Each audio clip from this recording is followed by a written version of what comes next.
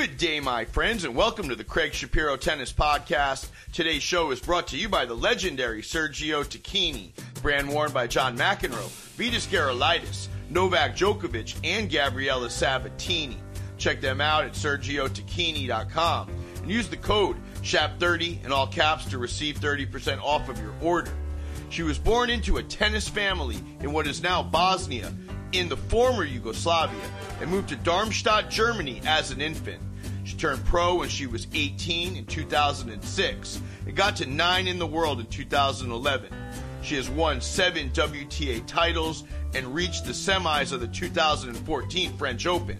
Armed with a quick wit and an effervescent personality, Andrea Petkovic is today's guest. So hang on, where are you? I'm at home in Darmstadt, in close to Frankfurt in Germany right now. So you fly to Frankfurt to go to Darmstadt? Yes, it's only 30 minutes from Frankfurt. It's really close, actually. And what's your next move? Are you there for a minute?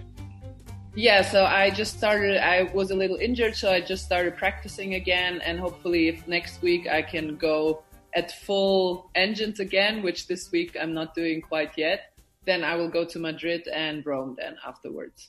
You're going to Madrid and Rome? Yeah.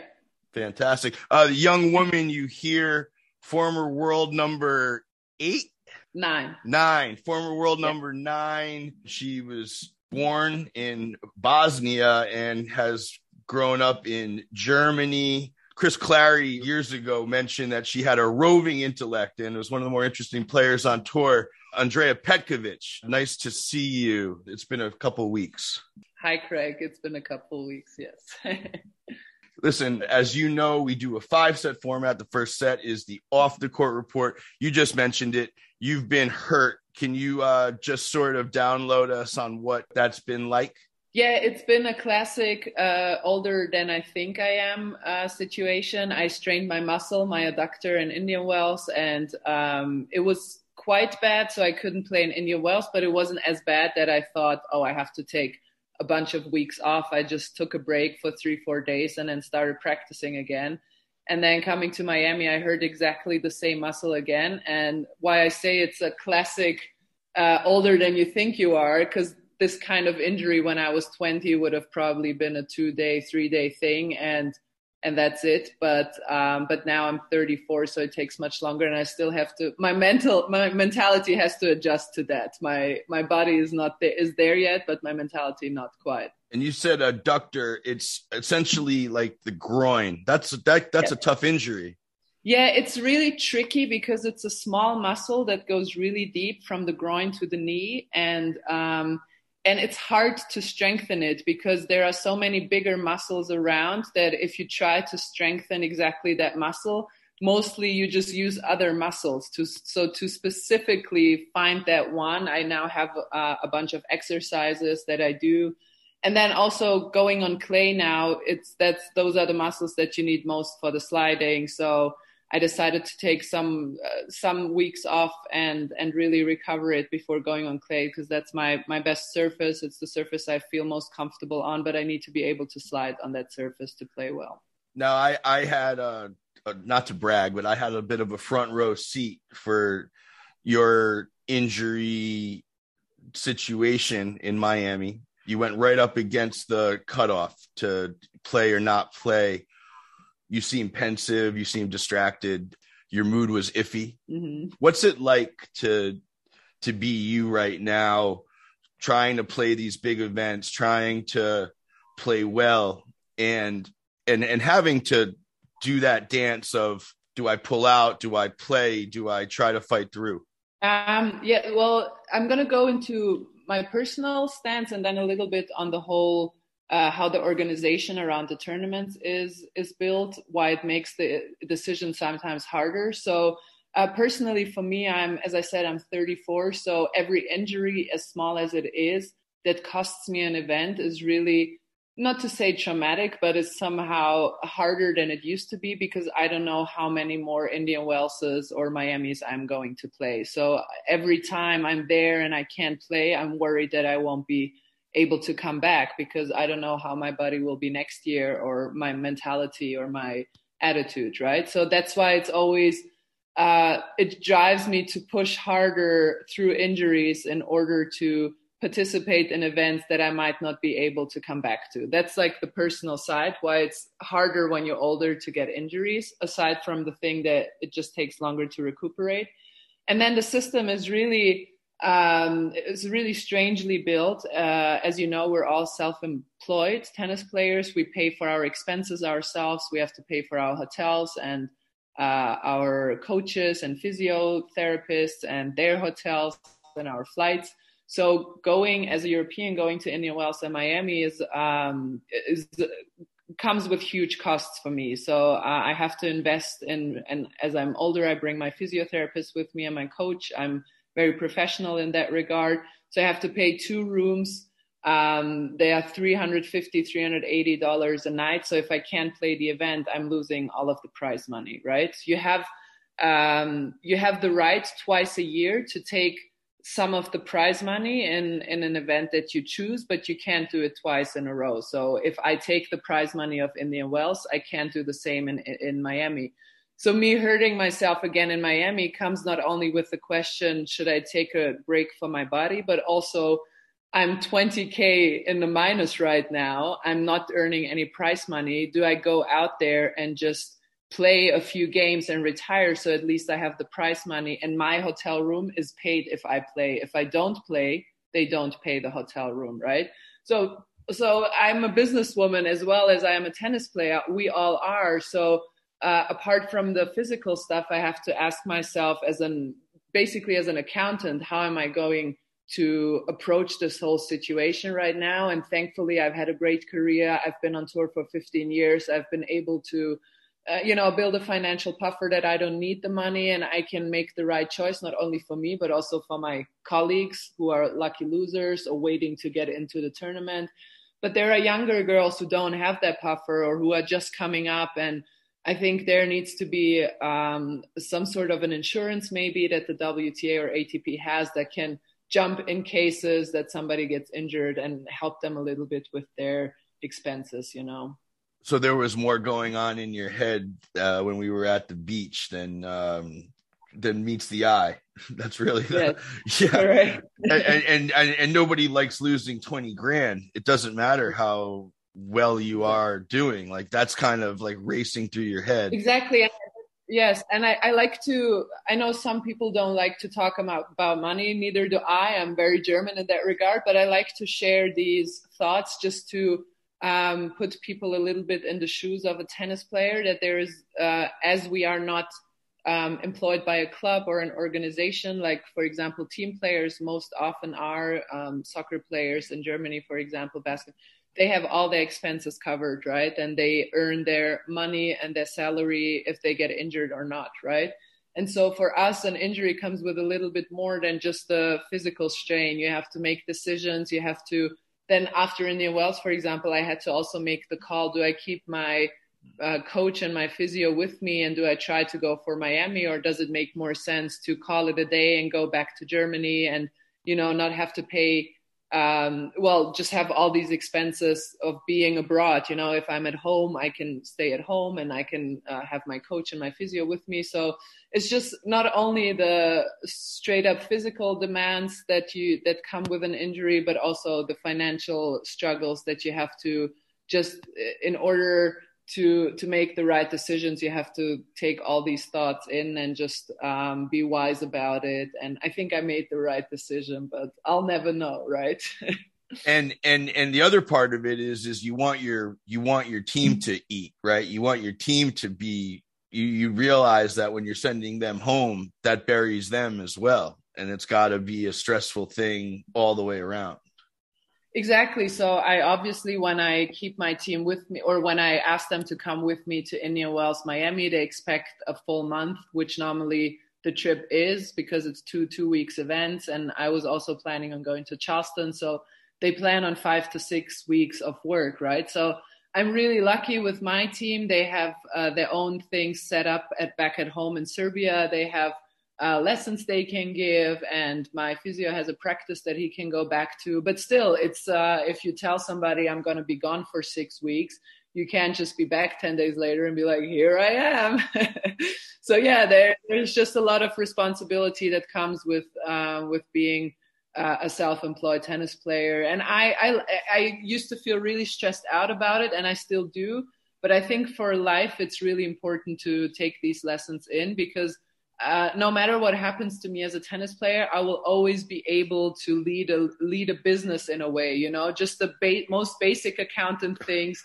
If these are my expenses, how much do I have to earn to make a living? You know, just like basic things that you have to, that you just have to consider all the time. Last question. Are you healthy? Are you ready to go? I'm healthy again. Yeah, I just started practicing 2 days ago, and I'm going slow. I'm not playing more than an hour a day, but I'm going to increase hopefully next week. Let's move into the second set. This is the On the Court Report. This is, generally speaking, where we talk about current events and the business of tennis. I want to start with the war in Ukraine. I guess my question to you is very pointed. Marta Kostyuk had some very emotional and unpleasant comments a month and a half ago with regards to the situation, with regards to the Russian players not having reached out to her in confidence, with regards to her hearing them really, the only thing she heard was they were pensive or uncertain how they were going to transfer money. Can you speak to any of this and what this war has meant for the tours? So here is just generally, I have a few thoughts on why I think journalists shouldn't ask tennis players about, specifically Ukrainian and Russian tennis players, about the situation right now. I understand that it makes for a good headline. I understand that journalists are maybe just really generally and genuinely interested in how the players are feeling. But here is why I think that is not, that shouldn't be done.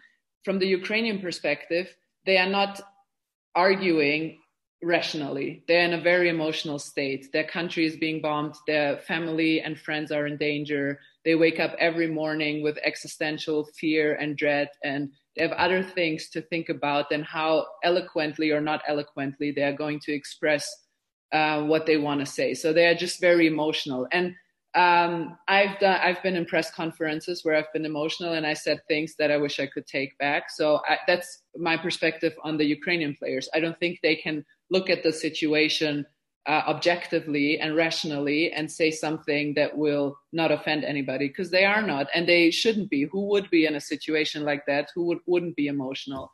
And then on the Russian side, if you ask Russian tennis players, you expect them to take a strong stance. However, by doing that, they are endangering family and friends as well back home, who can be imprisoned or put in danger. And my parents grew up in a socialist country in Yugoslavia back then. And I think when you grew up in a country that is not a democracy, you understand the workings and the systems a little bit better than when you've lived your whole life in a democracy. And so that would be my wish. I know that's an idealized world, which is not our world, with social media and quotes and press conferences and interviews. But I think out of empathy for both parties, this is what journalists should refrain to, is just try and keep the war out of it, and hope for, or just try and or just ask maybe, how are you feeling, but not try and get a quote out of them that will cause friction and tension. Some German players have been in the news. Do you have a relationship with Boris Becker? Can you speak to some of his troubles? It's remarkably sad to me to see such a great champion, in trouble. I know that you've worked with him in television. Can you add a German insider view of what's going on? Well, yeah, it is but I think it touches actually a little bit on the things that I just mentioned in our first set, because, I started playing when I was really like a full year on tour, full seasons when I was 19, 20, and I had to do it by myself. I wasn't the super natural talent that Boris was or other tennis players are. I had my great career. Sorry, for our listeners, just this week, Boris Becker was found, in contempt of court, was found guilty of essentially hiding assets. He is in bad debt. He's essentially bankrupt. And part of what he was trying to hide were his Wimbledon trophies. And for me, it's tragic. Sorry, continue. Yeah. So I think it touches a little bit on what I said earlier, that, when I started playing tennis, I was 19, 20. Those were my full seasons. I had finished school. So I wasn't the supernatural talent that Boris was, winning Wimbledon when he was 17. When you're that successful at such a young age, there will be people around you who take care of everything. So you don't have to think about anything else but tennis. And which is great for the tennis player, Boris Becker, but which is not great for the human being or the person, Boris Becker. Or I'm not even talking specifically about Boris, but about anybody, because the things that I had to learn very early on, because I had no support and no financial support, no sponsors. I had to finance everything myself. So I knew I would sometimes go to tournaments, and I knew if I didn't win the tournament, I wouldn't have the money to pay the plane ticket back, right? So, but this has made me very, I don't know if smart with money, but I can get along, I know how to deal with my finances. And somebody who was so successful at such a young age, and people just came in, rushed in, managers, financial managers, wealth managers, and just maybe even not advised them, but just took over. I think that's one part of it, to just touch on the first set that we played before. And then on the other hand, it's just Boris has been nothing but very generous with his knowledge towards us players. And so it just makes me really sad. And I hope that it will resolve itself and that he will find a solution for himself and his family, because whenever I asked him for tips or how he did something, he didn't have to tell me, but he always did. He always took time. He always sat down with me, and he always really was, as I said, nothing but generous with me. So I really hope that this comes to a good end for him. And yeah. And he's been active and significant in tennis now for 40 years. It would be nice to see the tennis community somehow help find him out of this. I don't know if that's something that can happen. It's like wishful thinking, but yeah, I don't know exactly. I'm obviously, none of us are really in the situation to know what is exactly going on, but yeah, I just hope that he can find a resolution. Alexander Zverev hammered the chair with his racket in Mexico. It felt remarkably disrespectful to me. I'm curious your opinion of what happened and, where tennis lands on that. It seemed like he got off with very insignificant punishment, and there's been like some repercussions, I think, in the media, but nowhere else.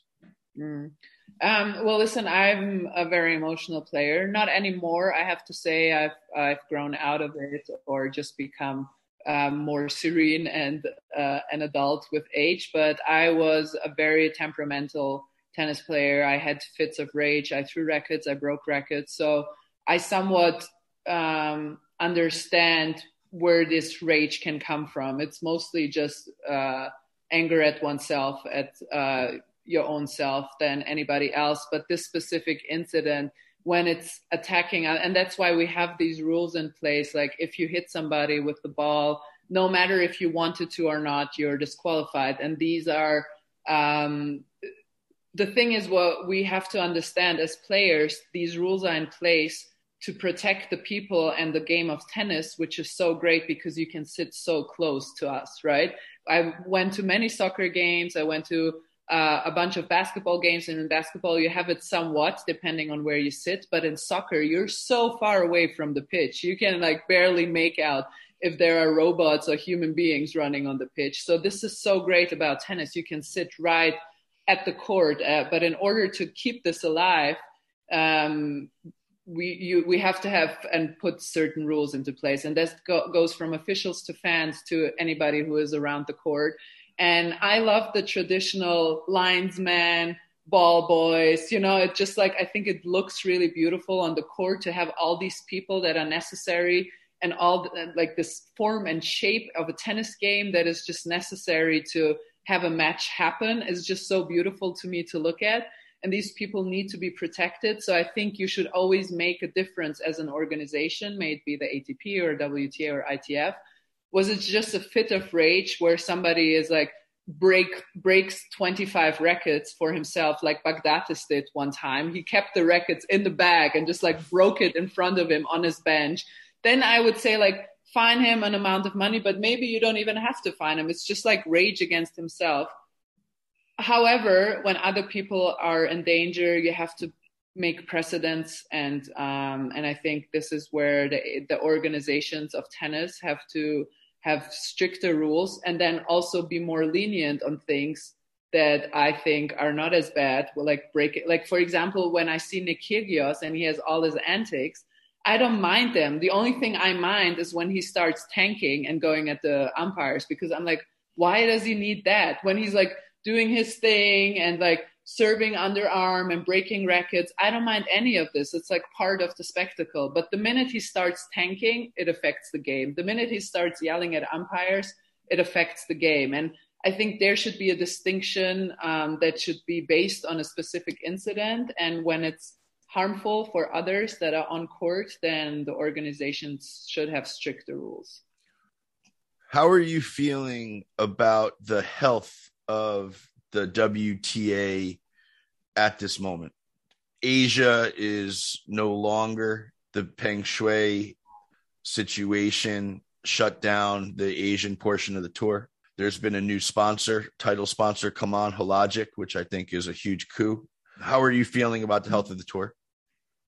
Well, I think the Hologic sponsorship really helped because we were at a crossroads a little bit. I think it was very important that we as the WTA took a stance, and as maybe the only sports organization in the world who took a stance that had repercussions for us financially as a tour, but found it more important to stand behind female rights, equality, and protecting one of our players, one of our peers. I think that was really important. However, financially, it did have repercussions. And so Hologic coming in was a big relief for everyone, and it just helps have a little bit security. I think the fit is really nice.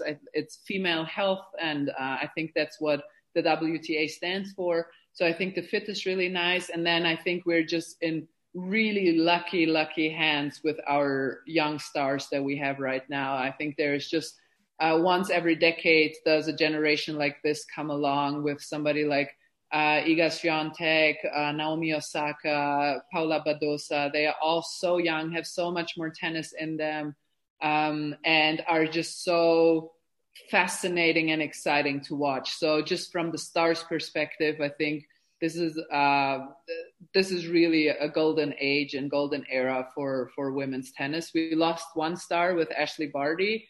I hope I wish her all the best in her retirement life, but I do still think that we're in great hands when it comes to young stars on the WTA tour. Did you have any feel for the Barty retirement? Did you have any inside information when that news came down? Was it odd to you that she claimed she was fatigued when she had won the Australian Open in straight sets all the way through? I was shocked. I really have to say, I was completely shocked. Not even surprised. I was really shocked. I had no idea, no inkling, nothing. I just thought I thought she was going to go on a really dominating run like Roger did in the early 2000s or Novak did a few years ago. Because she was just that much better. It's not a lot, but it's just that much with her type of game that she can, even with not playing great, win most of the matches on the tour. So I thought she can feel that, and she's just going to come to the tournaments that she wants to play, but still play, 10 years or so, but maybe with just 8, 9, 10 events a year that she picks. But this was really shocking. I had no idea. I think a lot of players in the locker room were like, "Oh no, we like Ashley, but good for us because you don't want to see Ashley in your part of the draw. That's really scary." Like sometimes when these big sort of events happen or these announced, you don't think back and be like, "Oh shoot, I remember seeing her miserable in the airport," or nothing like that. She was always just smooth. No. I had this one situation that was, I mean, to me at that time it was funny, but thinking back, it wasn't that funny. I had one situation, Marianne Bartoli in Cincinnati came up to me after, and both of us had played a night match and it was really empty in the locker room. And she came up to me and she was like completely sweaty, just straight from the court. And she was like, "Yeah, I'm done." I'm like, "What do you mean done?" She's like, "Oh, I'm retiring. I can't do this anymore." And I was like, "Oh, you're just sometimes we say this when you lose a really hurtful match, and she lost 7-5 in the third against Halep. She had match points. And I was like, "Oh, it's just the frustration of the match talking. Like, give it a night and you'll be okay." And she's like, "No, I just don't have the fire in me anymore." And I remember saying to her, "Do what you want, Marianne, but please don't retire in Mason, Ohio. You can't do that to yourself." And I went back I took a shower, had massage, went back to the hotel, and all the French players were standing around in the lobby. And I went up to them, I was like, "Did something happen? What is happening?" And they're like, "Marianne is just retiring." And I was like, "Oh my God," I couldn't believe she just went ahead straight from the match and just like straight up retired, coming off a frustrating match. But I mean, she never came back. So I guess it was the right decision after all. And I had no inkling whatsoever before that either. Andrea Petkovic, the first person to learn of the Bartoli retirement. That's sort of an interesting thing, right? That's kind of funny. Generally speaking, the leadership of Steve Simon, Mickey Lawler, WTA, are you feeling good? Are you feeling bullish about what's next? Well, there are things that I would like to change in tennis, but those are things that have not so much to do with the WTA, but more just with tennis in general. So I think, yes, that the WTA is doing the best job that they can in this format. Does it trouble you to see there's no women's event the same week as Monte Carlo year after year? I always find that so glaring.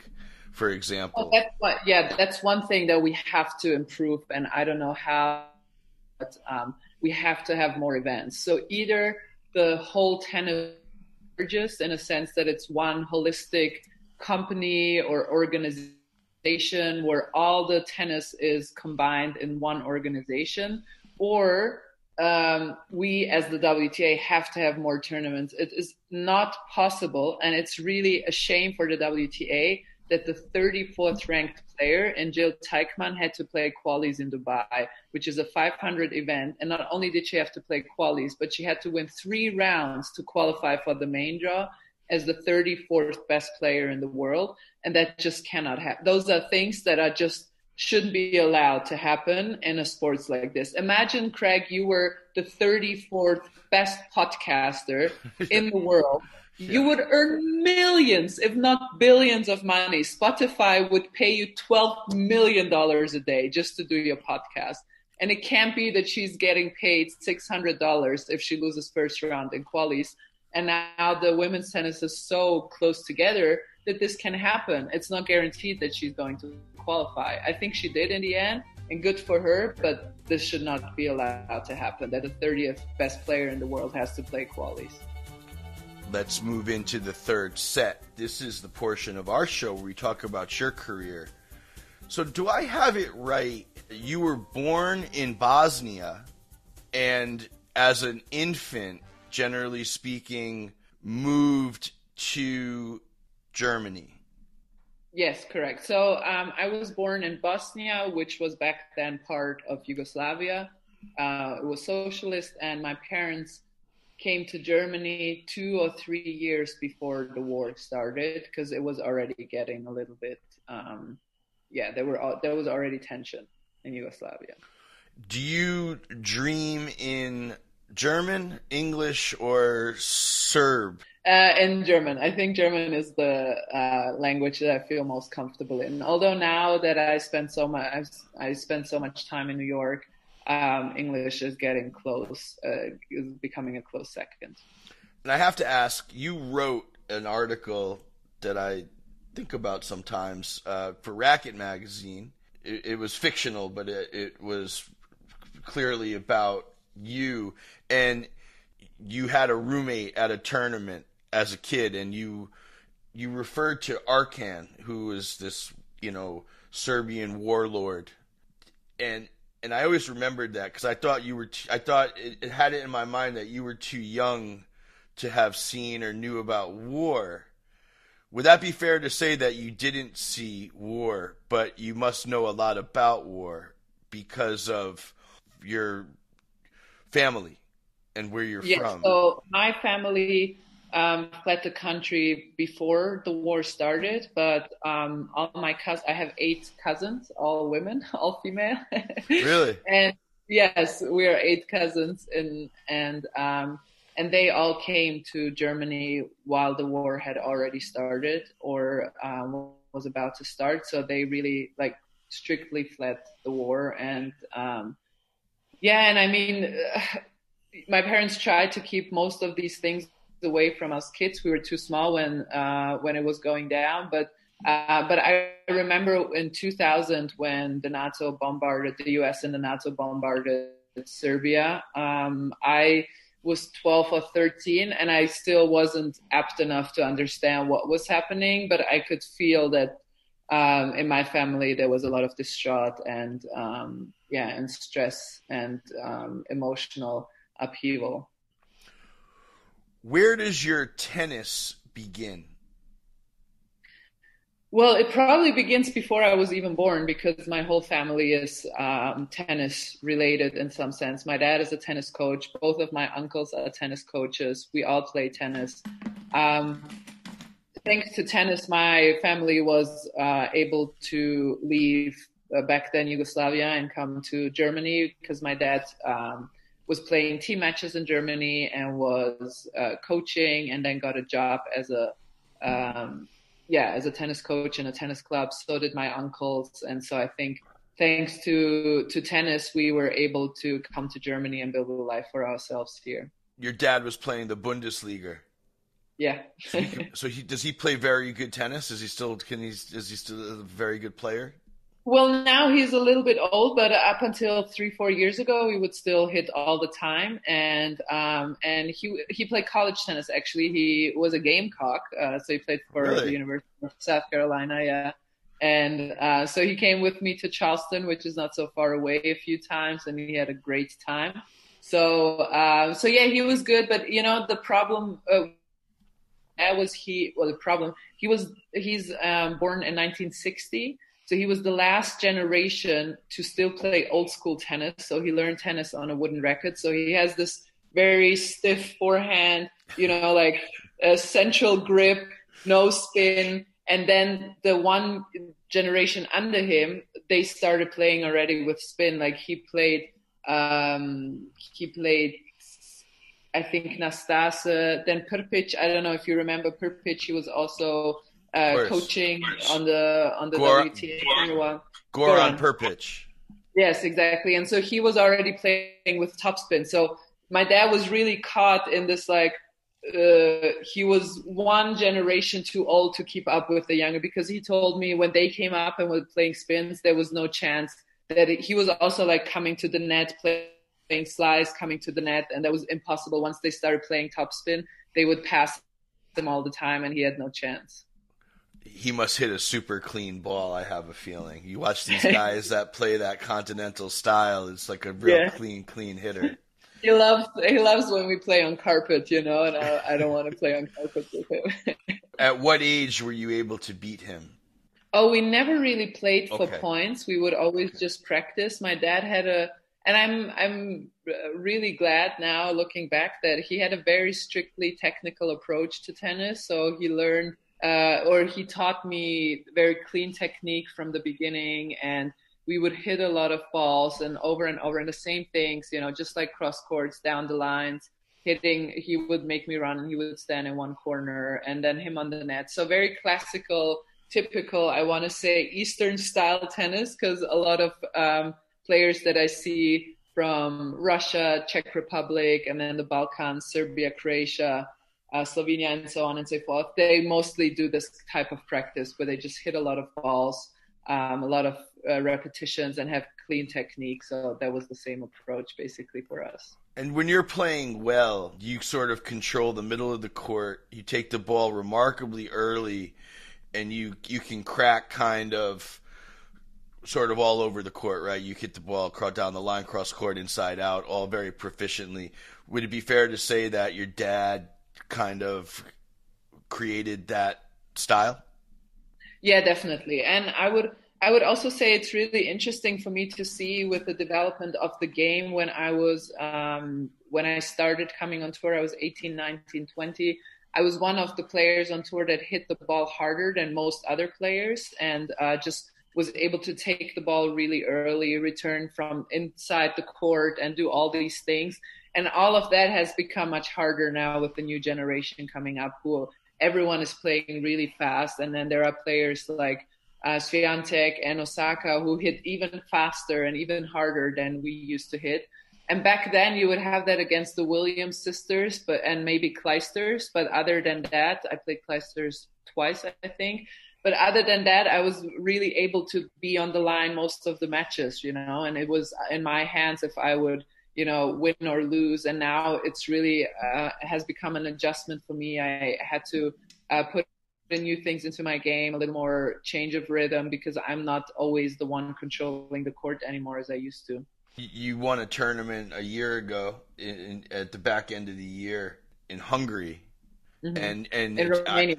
In Romania, and you did exactly what you just described. You had like a real great tournament. I mean, every match it seemed to me like you really didn't get off that baseline. That's when you're playing your best tennis, huh?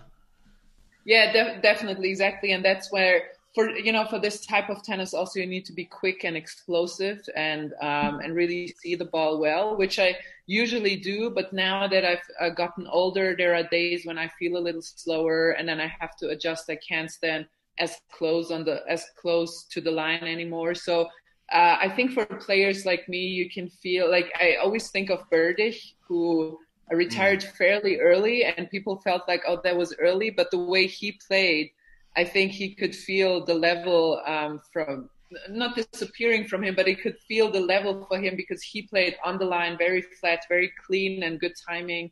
And I think it had gotten harder for him just to see the ball constantly on this exceptional level that he played on. And so this is also similar to me, but I still have weeks where I can string it together, and I still have matches where I can pull it together. I just need to be fresh and really recovered and healthy to be able to do that. In the beginning, in Australia, for example, I had 3 really good matches in the preparatory tournament for the Australian Open, and then I can feel I can still trouble anybody on tour because I do take the ball so early. But a lot of things have to come together now for this to happen.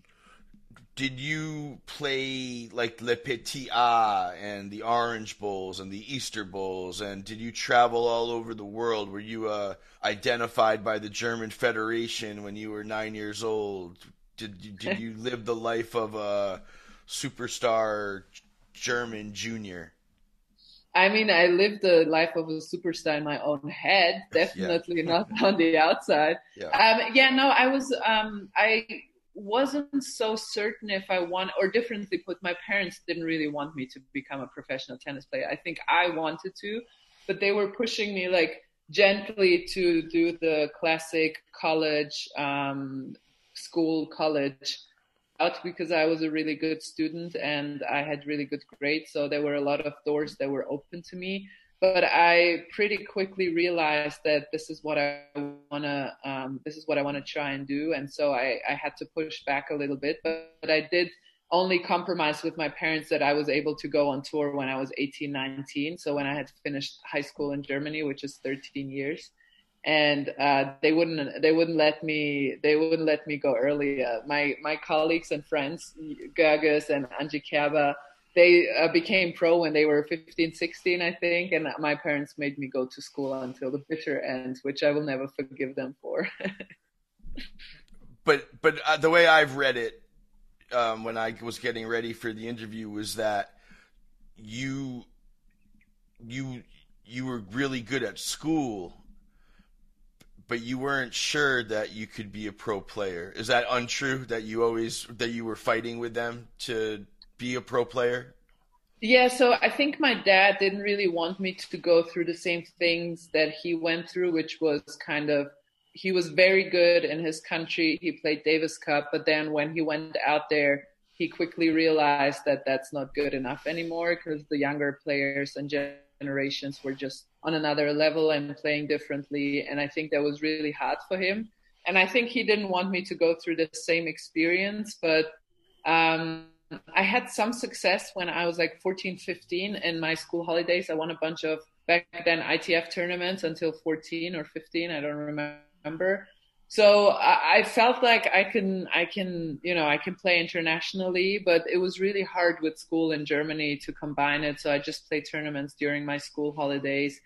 And then when I finished school, I took 3 months just for training, strict training. So I had to build up my the physical part of my game, and I just practiced a lot. And then I went on tour, and a year later I was in the top 100. So it went from then on. It went pretty quickly, I have to say. I just like soar in the rankings, but until then it was kind of slow. Was there a day, was there a match, was there a week that you said, oh, you know what, I could be really good? Like I could be a pro, I could get into the 100. Because like I imagine you sort of start at 700 or 1,000 or no ranking, and you start winning matches. Was there I'll just stop there. I'll take that question. Well, you know what? For me, I know there are players that just have this like imminent confidence. They just believe they belong, right? I never had that, but once I overcame a step or a hurdle, it was done for me. I knew I could do it. So I will give you an example. When I started playing ITF tournaments, 10,000 Ks and 15 and 25,000, I started playing 10,000 Ks and I lost like first round, second round, qualies. And then I won one tournament in Turkey from qualies. I played 10 matches in 5 days. I had to play 5 rounds of qualifying. And when I won that tournament, I won 5 in a row. You know, like I just needed to overcome that one obstacle, and then I was okay. And the same was with, then I went to 25Ks, and then I lost 1 round, 2 rounds, second round, first round. I won a 25K, and I won 3 in a row right away. And so for me, the moment when I knew I could belong to the best was when I beat Kuznetsova in Tokyo, because I was maybe ranked 60 at the time, and she was the number 4 player, I think, or 5 player in the world. And I beat her, and when I beat her, that was it for me. I was like, I can do it. And I think a year later or so, I was in the top 10. So for me, once I gained the confidence, it was there, and it was there to stay. Nobody could like rattle it anymore, but I needed to work for it. It was like an imminent confidence that I just brought naturally with me. What's the difference between 9 and 3? What's the difference between 8 and 1? Is there a difference? It really, this is now maybe going to be a strange thing to say, but some people who follow tennis very might understand. It really depends on the era. So when I was number 9 in the world, I was only 200 points behind the 2 players. So if I had played, I got injured that year, so I couldn't play the season when I was number 9. But if I had played Australia and won 2 or 3 rounds, depending on how the other girls had played, I could have been second player in the world after the Australian Open. So in this area, when I played, Caroline Wozniacki was dominating the number 1 ranking. She had like 10,000 points. There was a huge gap. And then between 2 and 10, we were all really close together. So every tournament you would go from 9 to 5, from 5 to 10, from 10 to 2, from 2 to... So that was like really close. And then again from 10 to 11 was a huge gap. So I got injured. I didn't play for 8 months, and I think I was still ranked 12th in the world. So it shows you what kind of a gap it was. Now it's a little bit different. Now I think there are 3, 4, 5 players that are better than the others. And then there's the adjacent ones that are better than the rest of the field. So it's depending on the era. It depends. It's how far and or how close it is together. I remember talking with Chuck Adams, who got to 33 in the world, and he said that, you know, the difference between top 30 to top 20 to top 10 was to some degree miles per hour on their first serve. That really? Once he lost velocity and he couldn't serve 125, he wasn't able to compete. That his ranking would drop. Are there any discernible sort of things that you need to be top 50, top 30, top 10? You know, like we see now, generally speaking, every woman in the top 10 serves 115 or what? Yeah, that's a big change that has come along in the women's game. Last year. I played first round at the Australian Open. I played Andrea Beur, and I lost the first set. I won the second set, and the third set there were no breaks, but I had break points in every game of hers, and I held my serve fairly easily. So I would win my service games 15-30.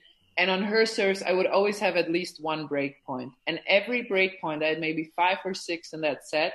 She served a serve in a way that I couldn't return it. Either I would just like push it back just behind the net, and she had an easy put away, or I couldn't even return it, or she hit an ace. And I had, I think, 6 break points. And I'm 99% certain that 10 years ago, if I have 6 break points in the third set, I would have a read on at least 3 of these serves, right? And I had none. And that was the first time where I thought women's tennis has really changed. And I considered Ons to be a top 10 player. At that time, she was 13 or 14, but she was already playing like a top 10 player. It was just due to the pandemic points, it was much harder to break into that gear for her. But tennis-wise, she was already there. And I think I agree in that regard. I agree with Chuck Adams that it's changed tremendously in the women's game. I don't think it was like that 10 years ago. I don't think so. But now it is definitely. You've had like remarkably like unfortunate injuries throughout your career. Do you chalk it up to bad luck? Do you chalk it up to not knowing things that you know now? What do you chalk up the? Did you break your back? Did you have Yeah, I mean. So no, I don't see it as bad luck actually at all. I see one thing as bad luck, which was when I was 19, I tore my ACL at the Australian Open. That was something that was kind of out of nowhere, and that is apparently also a little bit genetic because I had a few ACL tears in my family as well. So this is maybe just bad luck, happens, whatever. But the stress fracture in my back that turned out to be a broken back in the end was like strictly my fault because I had played. Yeah, I mean, I don't know if strictly my fault, but it was definitely not bad luck. I had felt back pain for, I think, at least 5 months until I actually went to the doctor. And I was just, which also makes me really strong as a player. I was just and I still am. That's like one thing that I always had and always will have. I'm just a relentless competitor. So once I stepped out on court, no matter if I had pain or if something was going on, I would just give it my all every single second and every point. And I practice the same way because I do believe the way you practice, you also compete. So, and I was climbing in the rankings. I was 20, then I was 15, then I was 11, and all of a sudden I was number 9 in the world. And I finished the season 2011 as number 9 in the world. And as I told you, I knew I was only 200 points behind number 2. So I was like, I have to do well at the Australian Open. I have to win at least 3-4 rounds. I want to put myself in this position. So I worked so hard in the off season, and my back was not great, but I kept pushing because my goal was just so big in front of my eyes and so close. I felt like I just have to grab it. I just have to reach my hand out and it's there. And so I think I made it much, much worse than it should have been. In the end, I was out, I think, more than 6 months, which could have been a matter of 6 to 8 weeks, you know? So this, I definitely is not bad luck. It's just strict stupidness from Andrea. And I imagine you didn't tell anybody and you just sort of managed the injury. Well, I remember this one instance. I was practicing with Angie Kerber, actually, and we were doing this drill where I'm on the net and she's at the baseline. And I stepped weirdly on my right leg, and it exactly pinched the nerve in my back that was injured. And I fell down, but it went away right away. I just had pinched it, and then it like let go. But I fell down. I was like, oh, my back. And Angie came over, and she's like, don't you want to go to the doctor? And I was like, oh, I'm fine. I just have it sometimes. And now looking back at it, I remember how dumb that sounds, that I just said like, oh, I just have that sometimes, that I make a weird step and I fall down and can't move for 3 minutes, but then it's fine again. Now I see all the signs, but back then, and Angie, I remember her looking at me quizzically, kind of like, are you sure this is a good thing to have? And I was just so ambitious. I mean, that's what also made me really great as a tennis player and what still makes me good as a tennis player. But it was not good for my health and my body. And the problem is when you have a big injury very early in your career, you start compensating, and then one injury comes after the other, and it's not bad luck anymore. It's just your body is disaligned, and then everything just starts.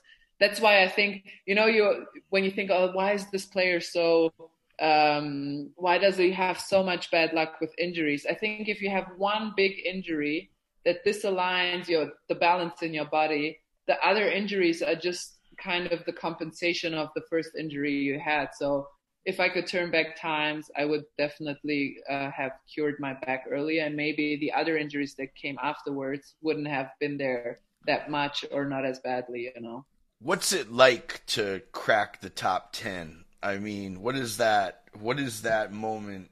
How do you remember that moment? Was it a match, and then the next week it comes out?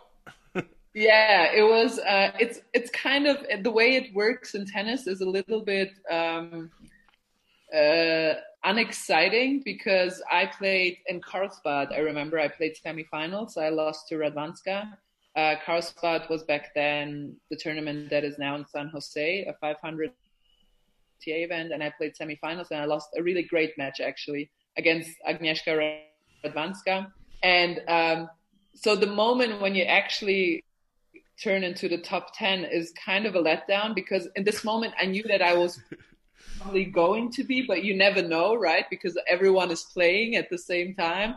And so on Monday morning, you wake up, it's Monday. Nobody likes Mondays. You're tired. You had a day off. You have to go to practice. You turn on your phone and you go on the rankings and you're 10. But it's like, it would have been more fun if it's like with the match, you managed to get entry into the top 10. And, but that's not the case. And now I see they celebrate everyone that like cracks the top 10. They get a cake and a flowers. I didn't get shit, Craig. When I cracked the top 10, people just like spat in their hand and gave me a wet handshake, and that was it. How do you explain Angie Kerber's success? You've obviously had a front row seat for all of it. I watch her play, and sometimes I'm always amazed that she wins matches against players that seem more athletic and hit harder. But that's obviously not the whole story. No, so I'm going to tell you, if you ever play baseline points with her, just like up until 10, you will know that she is the best player that's ever walked the earth from the baseline. The way she redirects balls, the way she opens the court, and what makes her so good is it's pure instinct. When you ask Angie for a game plan against a player, if you go up to her and you're like, hey, I'm playing Siniakova, you played her last week, like, what do you think? She will look at you and be like, I think her forehand is worse or better. Maybe you should play high. She just cannot help you at all. I never ask AG for any game plans. And then you see her play a match and she does exactly the things that hurt the opponent, always. And it's pure instinct. She has the best instinct for the tennis game I've ever seen in anybody that I've ever played with. There is no effort in it, so she never gets tired. If you go for a run with Angie, she will like get tired after 25 minutes and tank because she hates running.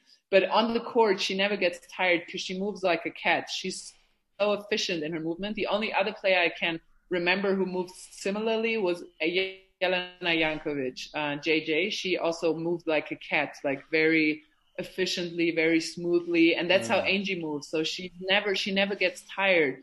Now she's also way into her 30s. She's 34 as well. She gets more tired than she used to, but still she's so efficient and lefty. The way she opens up angles. And she plays with your pace. So you do all the work and you're thinking, oh, what's happening? I'm the better player. But then you end up losing 2 and 3 and just get frustrated with everything. But I sometimes wish tennis fans could just feel how it feels to play somebody like Angie, who looks kind of unassuming from the outside. And people are like, how did she win 3 slams? And I'm here and I'm thinking, like, how did she not win more slams? And if she had a better serve, I'm certain she would have won 8, 9, or 10 slams, because when she's in that mode from the baseline, she's almost unbeatable. Yeah, I remember I spoke to Wim Fissette about it, and I was like, well, she can't hit the ball very hard. And he's like, you're wrong. She can redirect, and she can crack her backhand. And then I kind of started watching more, and I was like, oh. But, you know, it's true. You don't really feel what a player feels, even from the stands. The way a ball feels from a pro player, you don't feel it until you're on the other side of the court. It's a different thing. Well, especially with these type of players who are counter punchers, you know, Angie is like a classic counter puncher, because that's really hard to explain to tennis fans why it's so hard to play against these people, because they just always, it's like playing chess against somebody who knows his next 2 moves already, and you're like still struggling with your first move. You're like, oh, should I go there? Should I move the tower? Should I do something with the queen? And he's already 2 steps ahead of you, and that's how it feels playing against Angie, where you're like, and that's why clay is not necessarily her best surface, even though she can play well there too. But on clay, the ball stands a little bit more up, and you have to generate more pace by your own. And so that's harder for her, because she plays with everything you give her. She has the better answer. But if you give her nothing, then she has to come up with things. And that's how the clay game works a little bit. So that's where she struggles most, but she's still incredible. By the way, Angie Kerber beat Serena Williams and Wimbledon. I mean, that's pretty incredible. Tells you a lot. Yeah, exactly. I mean, that's an incredible thing. What's it like to be on the opposite side of the court versus Naomi Osaka? Well, Naomi is it's devastating, because you can't do anything by yourself, in a sense. That's how it feels. Like, for example, I had this example with Serena one time, because people like to compare them, and I think Serena is a little bit underestimated in her all-court game. People think she's all power because she has this great serve. But really, when you play Serena, if she serves well, you don't have many looks on it. But if you get into a rally with Serena, and that's what really breaks you down in the end, you have the feeling you can sit with her, you can hang with her, you're there. But she just outplays you in the end. She plays angles that people don't know. She plays really great angles. She can play slice. She can play high spin with her forehand. So she really has a lot of repertoire that she can use to play you. Whereas with Naomi, it's pure power. You have no say in anything. And then your goal is to somehow get her shaky and somehow break her rhythm. But that's really hard if there are like 120-mile serves coming at you. And the only thing that I always hope when I play Naomi is that she doesn't make a lot of first serves. And then when you have a second serve and you can attack it a little bit, then you're there and you can at least play. But if she sees the ball well and serves well, and I've played her in Melbourne this year, and the roof was closed, so she had like 70% first serves, it's almost impossible to break her then, because she is just so much power coming at you. And to the point of Serena and both of those players, isn't it true that the best players stop missing at some point? They either they kind of have just a special quality where they stop missing. Serena stops missing when Serena Williams is playing her best tennis. She stops missing. Yeah. So the thing is, I have the feeling sometimes too when I get late into tournaments, and you sometimes almost feel like you're in the quarters and you're already feeling like, oh, I'm probably going to win this tournament. You just get this feeling that you're just not going to miss it. You just know what you're doing. You're seeing the ball so big. You see everything in advance, and it's just this flow, but not the flow in the moment, but just the flow of the tournament where everything is going your way. And I think that's how it feels like for Serena and Naomi, except that they are then the best in the world. So they really know they're not going, if I like play my absolute best and I meet a Naomi, I can still lose. But Naomi, if she plays her best, she probably won't lose. And that must be a really amazing feeling. And that's what makes Grand Slam champions in the end, Grand Slam champions, is that they have this innate, imminent feeling that once they stop missing, this is it. They are going to win the slam, and nobody can change anything about it. They're going to win the slam, and no one can change anything about it. So how do you explain the parity in women's tennis now, where Iga Swiatek is playing the best tennis in the world? Ashley Barty just retired, but the women who got to the finals of the U.S. Open last year came out of obviously nowhere, or not necessarily nowhere, but they were not supposed to be there. On any given day, we don't know who's winning these matches. How do you explain that parity? Well, I think that Ash Barty and Iga Swiatek are actually counter examples, because they don't play like somebody like Naomi, for example. They have much more variety in their game. They play a lot of spin on their forehands, both of them, which is actually really similar, which they have in common. They have a lot of drive on their serves. And I think when you have this margin in your game, even if you play badly, you will still get through matches, right? And if you are equipped with this athletic prowess that both Ashley and Iga have, you will get through matches. Or somebody like, I'm thinking of Maria Sakkari, who just like wins matches when she's not playing her best, right? And these are the players that have now been the most consistent one and who are in the top 10. Same with Paula Badosa. She has a lot of topspin on her forehand. And here comes the problem with somebody like, or not, it's not a problem, but here comes the Achilles maybe with Naomi, or somebody who plays so high risk tennis. If they're a little bit off, they can lose to a lot of players. And because women's tennis has grown so closely together, this can happen any day now. And it's, for example, if you remember when Steffi Graf was playing, she got through her first 4 or 5 rounds, 6-1, 6-2, 6-1, 6-0, 6-1, 6-1. There was no match almost at all. And this has changed. Even if they are playing well, the matches are not that easy anymore. They have to like battle, it's like 7-5, 6-4, 6-3, 6-4, or sometimes 3 sets. It costs a lot of energy. So it's not as easy anymore to be consistent. And I know might be controversial, but I think that if there was a best of 3 format in the men's tennis, you will have much more chaos than you have now. Because in women's tennis, if you have a bad start, you're down a set and a break, you're about to lose. And then good luck handling your nerves. If you're the 5th seed at the Australian Open and you're losing to somebody that's 100 in the world, to then regather your nerves and be like, okay, calm down, you're the better player, you can do this, is not easy. Whereas in the men's, if you're a set and a breakdown, you're like, fine, I still have 2 sets. I will still find my rhythm. And once I find my rhythm, I'm much better than the other person. So I do think that the best of 3 format, I mean, you see it, the chaos is much higher in the regular ATP tournament.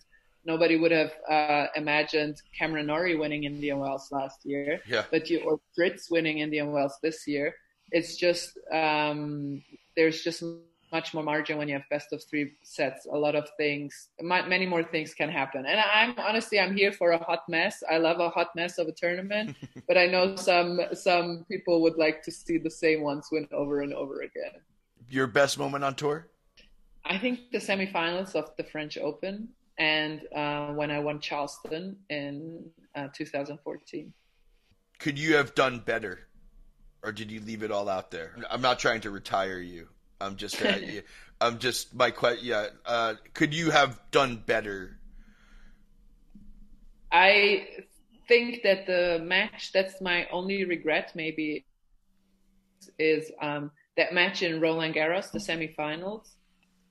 I was playing Simona Halep, and we had all played at the same time. For some reason, it just so happened that Simona and me played almost every day at the same time. So I hadn't watched any of her matches. I just looked at the results, and she won most of her matches 2-2, 2-3, 1-2. And she won her quarterfinals, I think, 2-0 against Kuznetsova. And I went into the match thinking like, Simona is playing out of her ass. She's playing so well. The thing was, I was playing really well too. In my quarters, I beat Irani, who was the year before she was in the finals of the French Open, and I beat her 1-2, I think, or 2-1. So I was playing tremendously well as well. But the whole first set, I had it in my mind that Simona is playing incredible. And that's what I mean with the best of 3, best of 5 format. When I came to, I was down 6-2. And then the second set, I was up 4-1. I lost it 7-6. I think I had the set point. I lost it 8-6 in a tiebreak or something. And if I had gone into the match with a different attitude, like I'm just as good, I played just as well, maybe I could have won it. I don't know, maybe not. But that's just the one regret that I have, how I went in mentally into this match. That's interesting because you're so close, right? You're 4 sets away from winning a major. Mm. So that sort of stays with you the hardest. Yeah, it's like you tried everything. You did everything that you were able in this moment with the knowledge you had to do. But then looking back, you obviously have more knowledge. And then you're like, how did I not do it differently? But I mean, that's just the curse of humanity that we always have hindsight.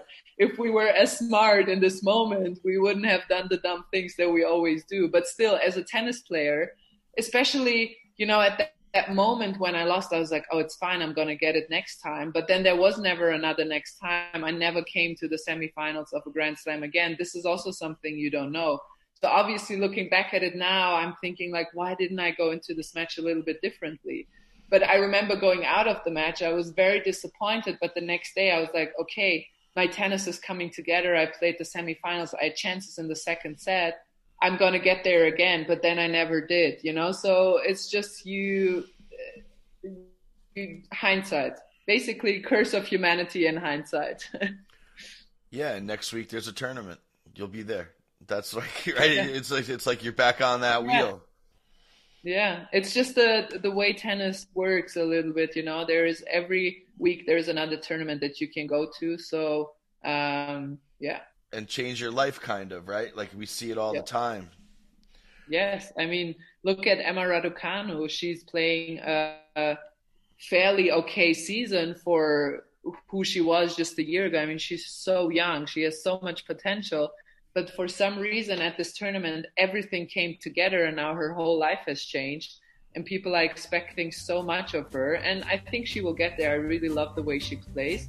But she's 18. She needs a little bit of time, It's just what you say. In tennis, one great week where everything comes together can change your whole life. And then you have to deal with it. Let's move into the 4th set. This is the 10-ball scramble. I just say it, and you say what comes in your mind. Your current racket. Wilson. Which one? 6-1, team 6-1. How do you string your racket? 25-25, and I have gut on the mains and Luxilon on the crosses. Oh, really? You still play with the Lux and the gut. Mm-hmm. And what size is your grip? A 2. 4.5. What do you mean 4.5? The size of the grip. It's 4. I have a size 2 with one grip, like one over grip on top. Size. Okay. The most cavalier thing you ever did with prize money, just straight out of the office. That's a good question. The most cavalier. Well, I know the first thing I bought with my first prize money. Because in Germany the driver's license is really expensive, and it's 1,500 euros. So I know that's the first time I ever had prize money. I spent it on my driver's license. But the most cavalier thing, I don't know. I think I just go to dinners and invite all my friends in expensive restaurants. Your favorite tournament? Charleston. Why?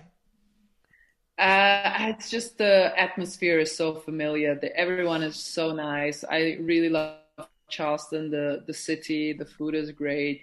It's just a really lovely place to be. Your favorite city?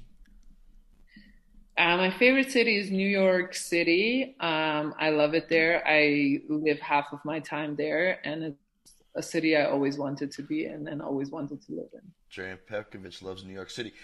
Your favorite player growing up? My favorite player growing up was Serena Williams, obviously. I saw her in the Puma outfit at the French Open. There was the Cameroon Puma outfit, and it blew my mind. I had no idea tennis players would wear things like this, and I was like, oh my God, I want to be like her. and not Steffi. I'm a little bit too young for Steffi. So yeah. Steffi played, the Hingis match, I just noticed on the periphery I was still too young. Then later I became a huge fan when I got to know her and watched old matches of her, but I was a little bit too young for Steffi. Do you know her? I do, yes.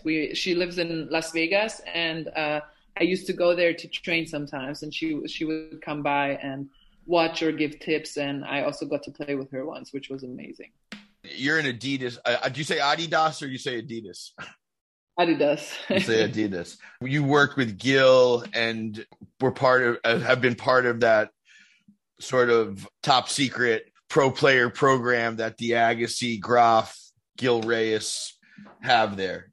Yes, correct. Yeah, they don't have that anymore, unfortunately, but they used to have it, and I would go there always before the US tournaments and have 2-3 weeks of practice there and training camps. And Steffi came by many times and gave me tips and played with me a bunch of times, which was incredible. Current book you're reading? I'm reading the Hemingway biography right now. Favorite book? A Movable Feast by Ernest Hemingway. Why? Hemingway is my favorite author in general, and that's just, I think, my favorite book of his. And it's just, I love Paris. I love this whole artist community that they have. And I also love F. Scott Fitzgerald, and there is a lot of anecdotes about him as well. So it's just this whole community is something that I really, really like to read about. Angela Merkel. Our former chancellor. I used to really like her, but Olaf Scholz.